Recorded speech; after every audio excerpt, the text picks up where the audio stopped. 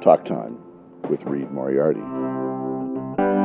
Hi, Temple Grandin. Hi, how are you? It's nice to meet you again. We're here in LA interviewing Temple Grandin. So, Temple, how did your parents choose your name? It's an old family surname. That's amazing. Oh, sorry.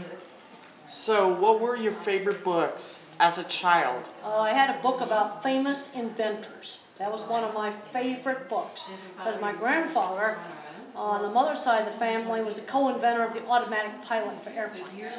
And when I go visit Granny and Grandfather, I would ask questions about, why is the sky blue? Things like that.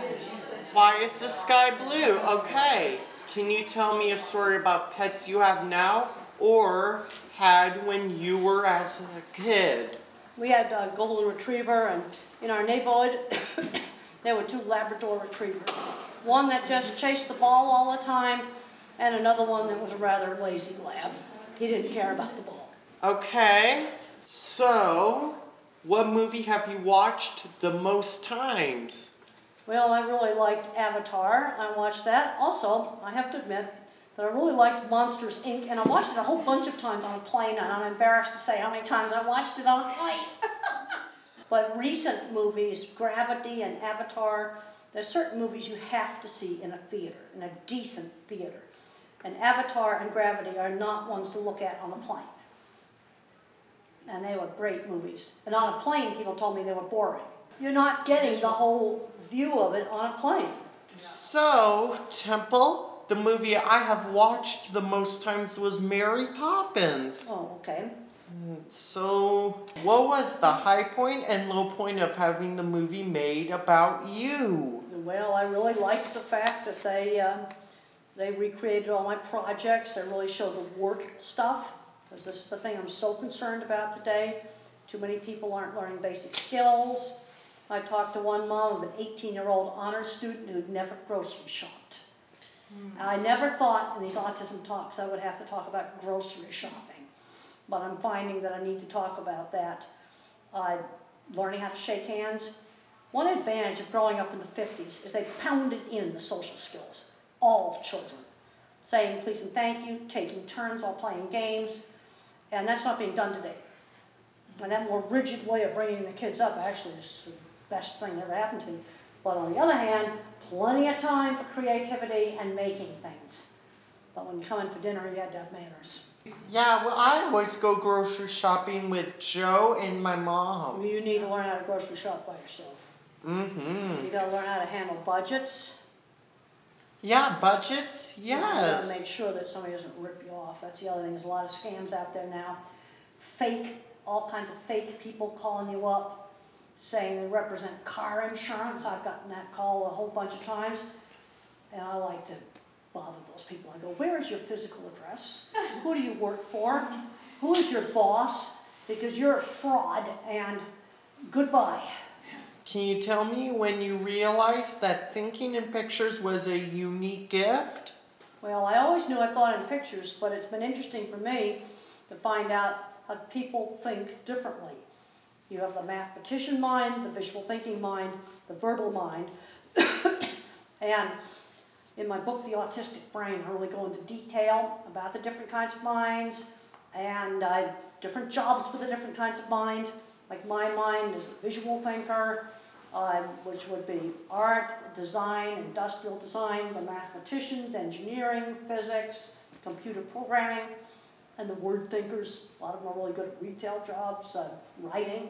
Okay. When was the happiest time in your life? Well, I've had a lot of happy times. People are always looking for a single turning point. It's much more kind of a gradual learning more and more. Okay. I'm going to interview you. What are you doing now? I'm here to interview you. No, but I want to ask you some questions. Okay. And where are you in college? Are you in school? I am in school. What are you studying? I go to ATP. It's Adult Transition Program. And have you had any work experience? Yes? Good. I am working at Round Table Tuesdays and Thursdays. And was that a restaurant? I don't know if that is. It's a restaurant. And what do you do there? Full pizza boxes. Okay, well, you've got a job that's good. You see, this is where you've got to learn the discipline and responsibility of a job. What are you doing in music? Well, I did a lot of gigs. Okay, so you're doing music? Well, that's good. And you can order my CD for $10. And have you put any of your music up on YouTube to show it off? Of course. Are you getting any hits on it? Okay, yes. Yeah, because a lot of music today, the way it gets started is it gets started on YouTube. That's where they're finding all the new artists this day. That's amazing, Temple Grandin. I self-taught to Allie in the tummy, who is like my twin sister Allie, who is your closest companion, Temple. Well, I'm friends with a lot of people. Okay. A lot? Yeah. What I'm the most interested in What? is your future. You make a good career in music. That's more Okay. interesting than asking about me. All right. Yeah, but I want you, all right, let's go high five over that. I want you to have a good career in music. Okay. What do you sing about in your music? Let's see. Taking care of the earth. Okay. That's what being green means. Taking care of the earth, plant trees, pick up trash, recycle. Okay. How many how many CDs have you sold? A lot. What's a lot? About 100. It just came out in April. So, Temple, what music do you listen to? Well, I liked Phantom of the Opera, and I really like that. I like some classical music. I like country western. I like Taylor Swift. Okay. Okay. I know you travel a lot. Yep. What was the most interesting place you visited, Temple? Well, I went to China in June, and it was very, very interesting. Had a chance to drive out in the countryside. Of course, I'm interested in agriculture. They had very interesting, diversified crops. Okay. How do you spend a typical Saturday? Answering all the correspondence and getting caught up on my writing. All right, That's Temple. what I do. Okay. What could you stay up all night talking about? Well, when I can't sleep, I'm usually up looking up stuff online.